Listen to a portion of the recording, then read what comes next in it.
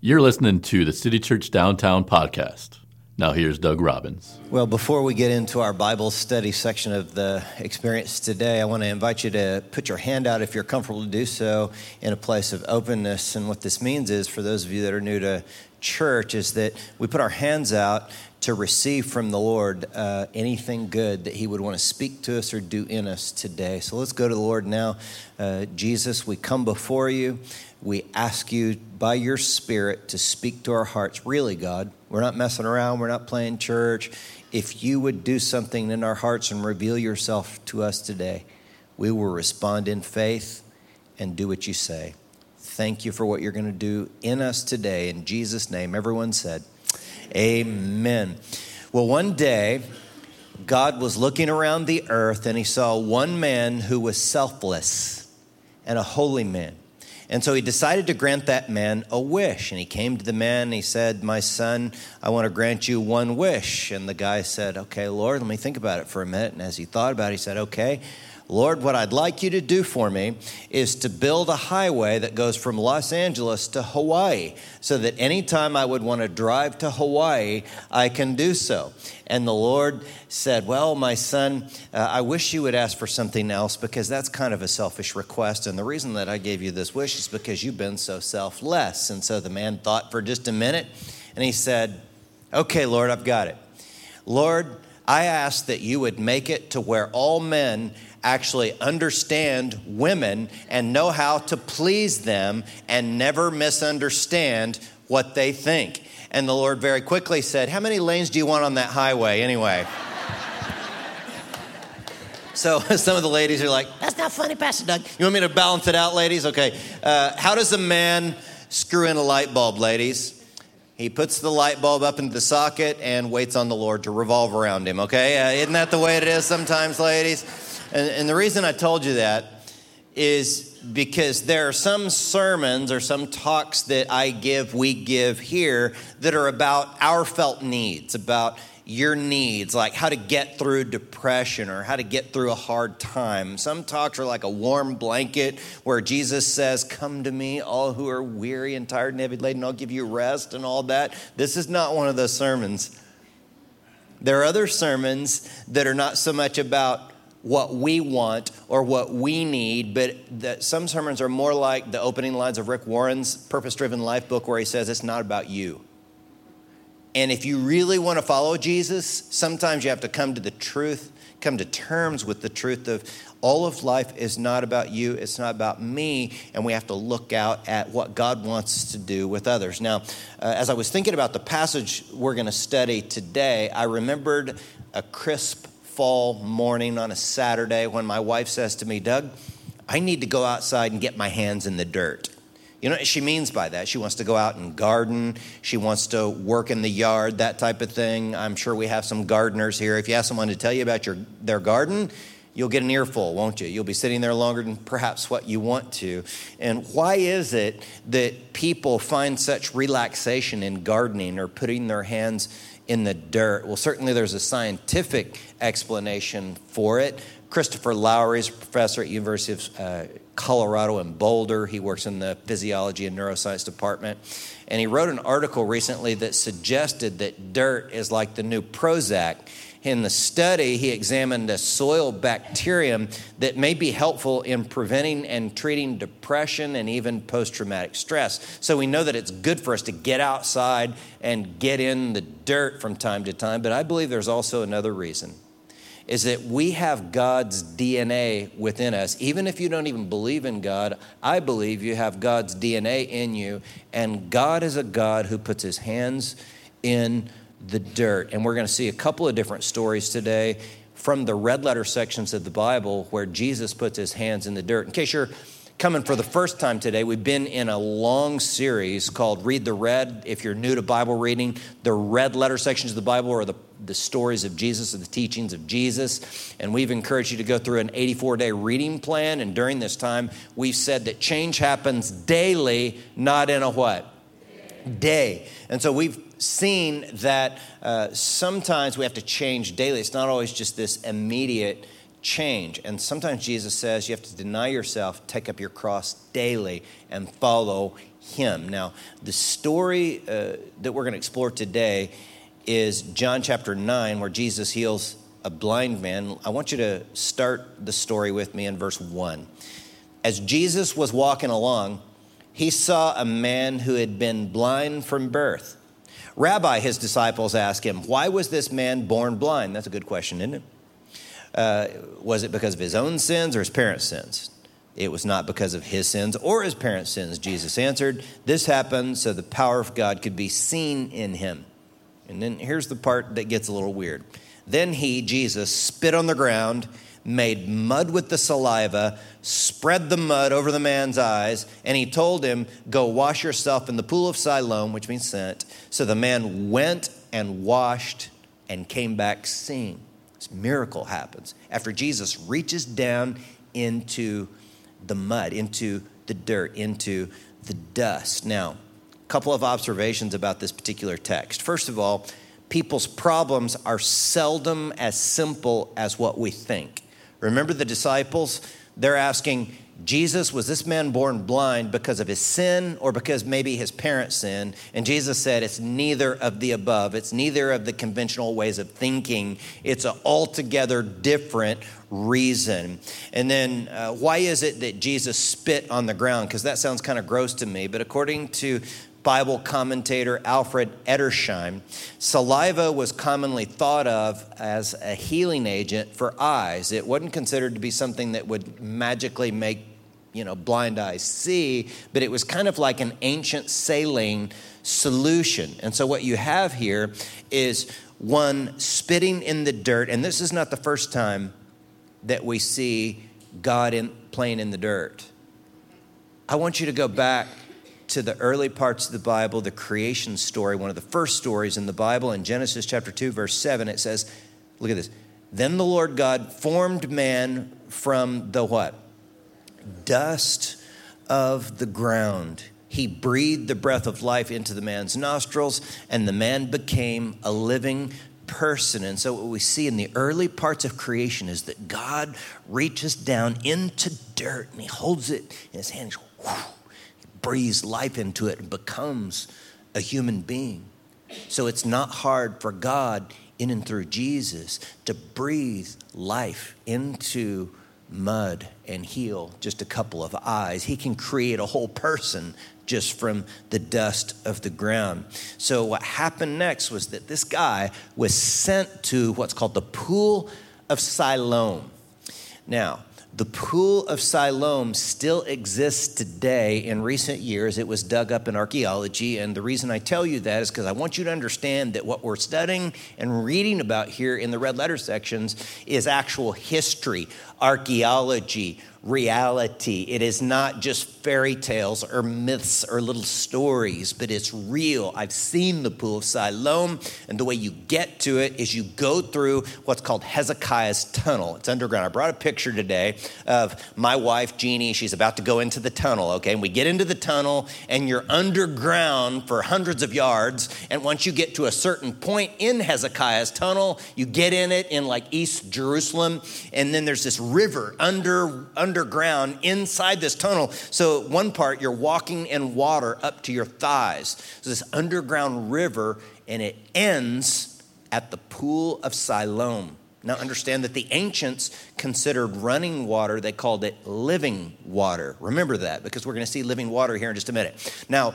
the little river, underground river, comes out at the Pool of Siloam. In the next picture, you're going to see our tour group there where the river comes out. Now, this portion is dry, but this was recently excavated, and where the woman standing on the stairs would have had water in it. It would have been a much bigger pool in Jesus' day, and it would have been filled up with water. And you know what the Jewish people did there?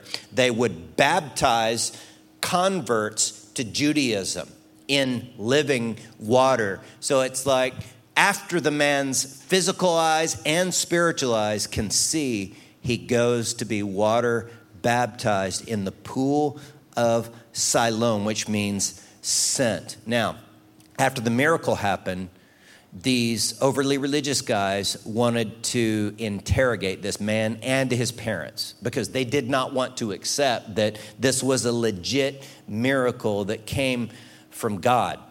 So they kept interrogating him and finding a reason not to believe. You know what I'm saying? Have you ever met someone like that? They just didn't want to believe, even though there was a miracle right in front of their face. And they even accused Jesus of being a sinner. And look at what the man says in John 9:25. Look, I don't know whether he's a sinner, the man replied, but I know this. I was blind, and now I can see. And look, there's a room full of us. Some of us, it's like we would say we were spiritually blind, but now we see. It's like some of you have gone to the Bible and you've read it and it makes sense for the first time in your life because the natural man doesn't understand the things of the Spirit of God. They're like foolishness to him. But for some of you, when God came into your life, it's like now you can finally see. But some people don't want to see. I really like Rabbi Lawrence Kushner, and he tells about this ancient rabbinic legend of two guys crossing the Red Sea. Reuben and Simon were their names, and according to the rabbis, Reuben and Simon were walking through, you know the story of the Exodus, you know, where the sea parted and the Jewish people were escaping from Egypt, and these two guys were walking through in the crowd, but they were looking down the whole time when they would walk through, and all they could see was the mud on their feet, and they griped and complained about the mud on their feet, but if they would have just looked up, they would have seen the miracle that was right in front of their faces. People tend sometimes to only want to see what they want to see. And for us, sometimes when we're getting in the mud and the dirt, we have to look up to see the handiwork and miracle of God. And there was a miracle to be seen this day because Jesus reached down into the dirt. And if you choose to join Jesus in the dirt, you're going to need to know 4 dirty little secrets, okay? If you would choose to engage and make it not about you, remember Rick Warren's words, it's not about you. If it's about you, your life stays sterile. And sterile people are boring. I'm just here to tell you. But if you'll choose to get involved and actually get your hands a little bit dirty, you're going to need to know these 4 dirty little secrets. Number 1, when you get your hands in the dirt, it's awkward. You got to be okay with awkward. God, like I said before, God has a lot of jacked up kids, and this tribe is where we all found each other, okay? I've talked to hundreds of you one-on-one, and some of you are pretty awkward, okay? I know you're saying, Pastor Doug, it takes one to know one, but some of your problems are pretty complex, as some of mine have been at different times. But here's what happens if you get your hands in the dirt is you'll have to take late night phone calls sometimes. You'll have to deal with awkward situations like the one we're going to study with Jesus, just a chapter away from the guy who got healed of blindness. See, these religious guys, they brought a woman to Jesus who was caught in adultery. That is an awkward situation, okay? And this is a weird story to me because these guys bring, and they throw this woman down in front of Jesus and want justice for her, but they are the ones, in my view, that should be tried because what would we call that in our society today if some dude is looking in the window at two people having sex? Okay, that's like a peeping Tom, okay? This is not right. This is weird to me. And where's the guy? If he caught him having adultery, committing adultery, then it takes 2 to tango, doesn't it? But these guys obviously didn't care about justice. They're just trying to trick Jesus, aren't they? So they throw this woman down, and she's kind of the pawn. And they say, what should we do with her? And look what he does. John chapter 8, verse 6. He stooped down and wrote in the what? The dust of the ground. He wrote in the dust with his finger, and they kept demanding an answer. So he stood up again, and he said this famous line, all right, but let the one who has never sinned throw the first stone. And then he stooped down again and wrote in the dust. Here we see Jesus again going to the ground and playing in the dirt. Now, the question over the years has been, what's he writing down there? And the conventional answer is that he's probably writing the names of people who, were in the crowd that had committed adultery. And these guys, probably the oldest then to the youngest, dropped their rocks and walked away. And I think that answer is probably right. But remember the audience of Jesus would have known the lines of the Old Testament of the Bible like you and I can quote lines from that TV show, The Office, right? So they would have known the lines from Jeremiah chapter 17 where God talks about writing in the dust. Look at Jeremiah 17:13. Lord, you are the hope of Israel. All who forsake you will be put to shame. Those who turn away from you will be what? Written in the dust. Because they have forsaken the Lord, the spring, here we see it again, the spring of living water. And so it's like Jesus is writing these names, and these men are thinking to themselves, you know, he's writing my name here, and the arid winds will blow and erase my name. And it's like Jesus is saying, you have forsaken the Lord, and now you are going to be erased from the earth. And you know, this story is interesting to me because Jesus gives grace to the woman, but he does something that's not very politically correct next. We're a very accepting culture, aren't we? But Jesus says to this woman, now go and sin no more. And I think in a lot of people in our culture, we say, hey, it's okay to sin. But Jesus isn't okay with sin. He says, go and sin no more. And it's like he's saying, you know, my daughter, I love you too much to just tell you what you want to hear about what you're doing. It's not good for you to hook up with these men that won't make a commitment to you and really don't care about you. So go, don't do that stuff anymore, my precious daughter, see?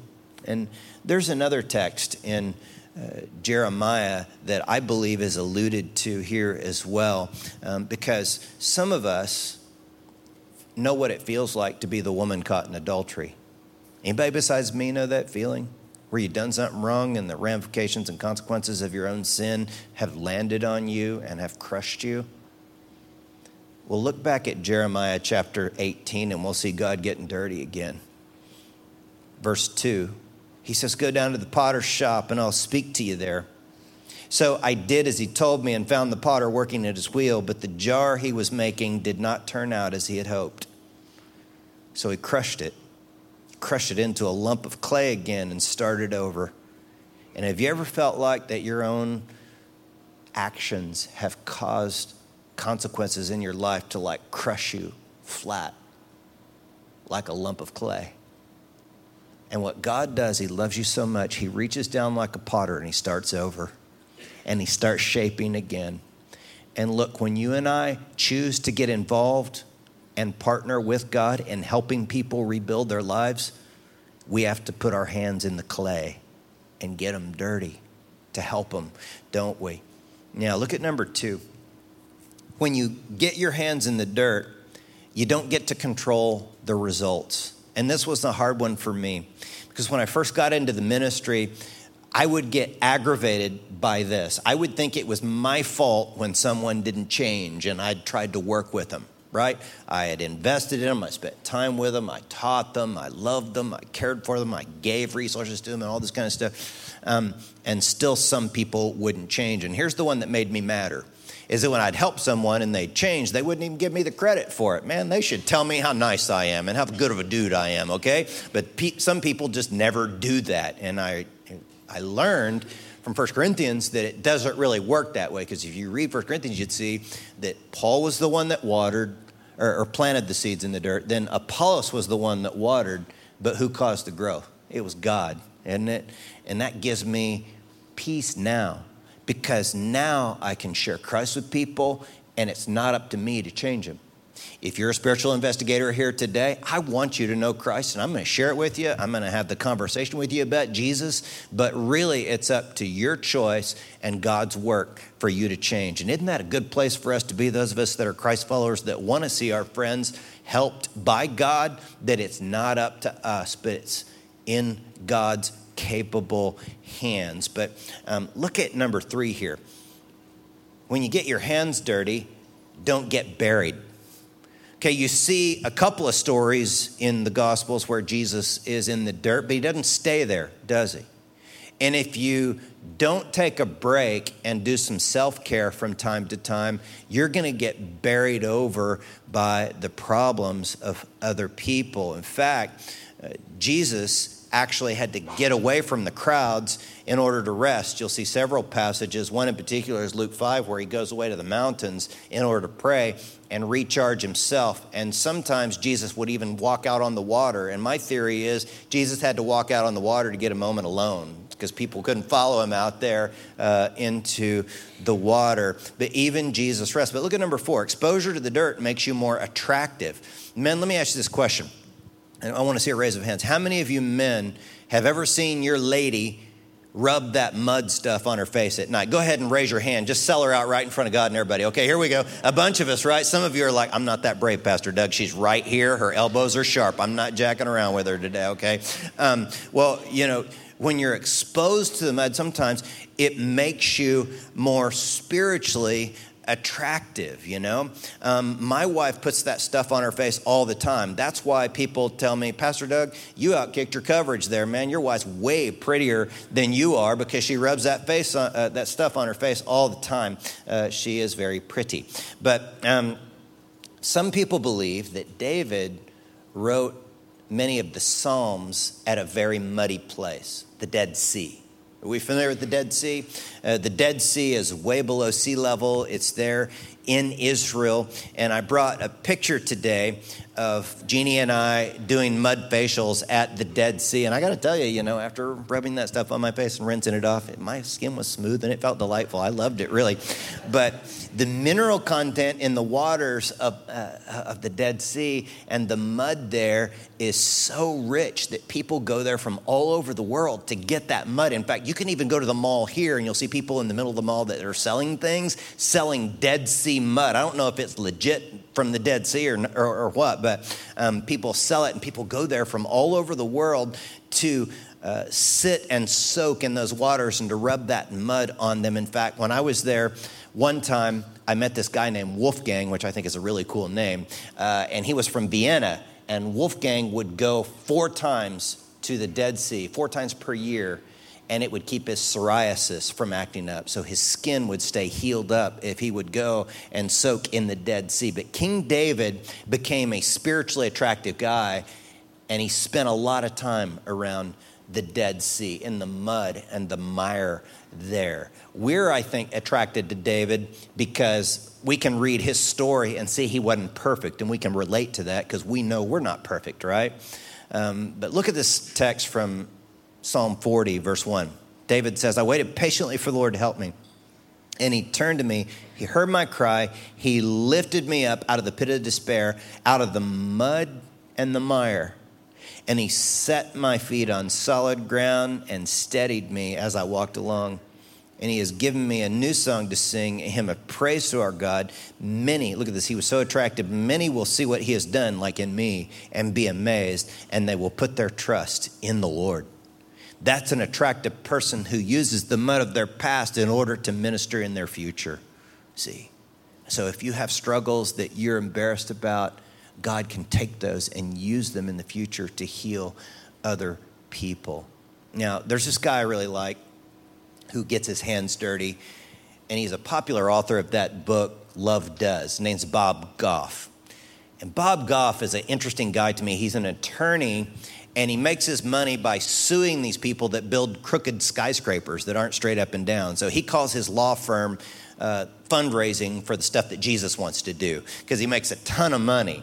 And he will go around the world and serve and love on people. So Bob Goff, because he loves to get his hands dirty, decided to go over to northern Uganda and start court there again. Some of you know that the wars there in northern Uganda kept them from even having trials there in that country. So Bob went up there, started having court again, and he particularly wanted justice for marginalized children there in northern Uganda. What he found out about was how these witch doctors, and this is the part that's weird, these witch doctors there, they would abduct children, cut off their private parts, sell those private parts to contractors who were superstitious, who would put those private parts in the foundation of buildings, believing it would bring good luck into the building. Kind of crazy, right?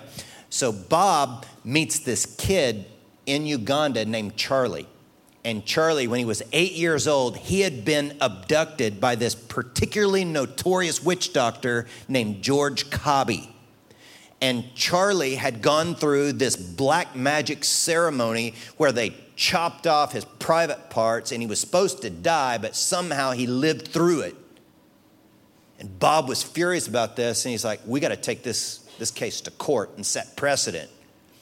Well, the people in that area didn't want to take witch doctors to court because they're afraid of them, and they think it's like bad juju or something, and they're afraid that the witch doctors will get violent on them. And George Cobby was not a guy you want to mess with, but Bob Goff takes him to court, and he wins the case and sends George Cobby to prison for the rest of his life. So, whatever happened with the little kid Charlie? Well, through a series of miraculous circumstances, Bob Goff comes back to the States, and he meets this surgeon who is head of surgery at Cedars-Sinai. And Randy explains to Bob Goff, he says, I am the world's leading authority at forming and attaching men's private parts. I don't know how to talk about this in church. I'm just struggling with this, okay? Just understand that. So this guy is the world-renowned, the best at doing this. And so Bob goes back to Uganda. He gets Charlie. He becomes Charlie's legal guardian and brings him back to the States. Randy does the procedure on Charlie, and now today, Charlie has all the parts he needs to live a normal life. How awesome is that, right? So Bob goes back to Uganda because he's not done getting his hands dirty. And he goes into a very scary prison where George Cobby is serving his life sentence. And he goes in to visit Cobby. It's a scary guy. And Cobby takes a knee in front of him. And he feels bad about all the bad stuff that he had done. And in those moments, Bob Goff said he felt like he was talking to one of the thieves that was dying next to Jesus, the one that Jesus said, today you'll be with me in paradise. And Bob helped George Cobby unpack all the ways that witchcraft had crept into his life and destroyed his life. And that day in that prison, Bob Goff explained how Cobby, even George Cobby, could have forgiveness in Jesus Christ by trusting in what Christ had done for him on the cross. And he took Cobby by the hand and prayed with him to begin a relationship with Jesus that day. And Cobby will never be the same. And a little boy named Charlie will never be the same because one dude was willing to put his hands in some dirt. And here's why I bring that up. 2 reasons.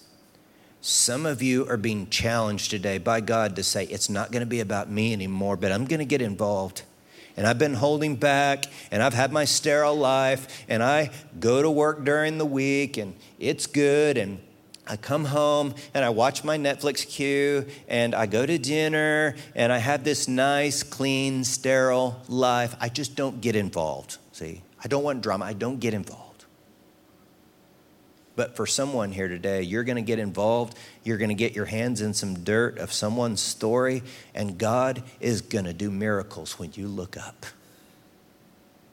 But someone else heard that story today because God, by His Spirit, drew you here, and you think you're too bad to have a relationship with God. And God says, your sin is not more powerful than my cross. And what you have to understand is that the people that believe that their good deeds of getting dirty earn them a love relationship with God, that those good deeds are nothing more than dirt or filthy rags to Jesus. But He says, if you'll receive me and my death on the cross for you, then your sins can be white as snow, pure as wool. So with that in mind, let's bow for prayer before God. And as we bow before Him, perhaps someone here was drawn here today to begin a love relationship with God. And I want you to talk to Him right now and just say something like this in your own heart and mind. Say, God, I know there's dirt in my life. I've sinned. But right now, in these moments, I choose the best I know how to believe that Jesus Christ died on the cross to pay the penalty for my sin. God, I welcome you into my life.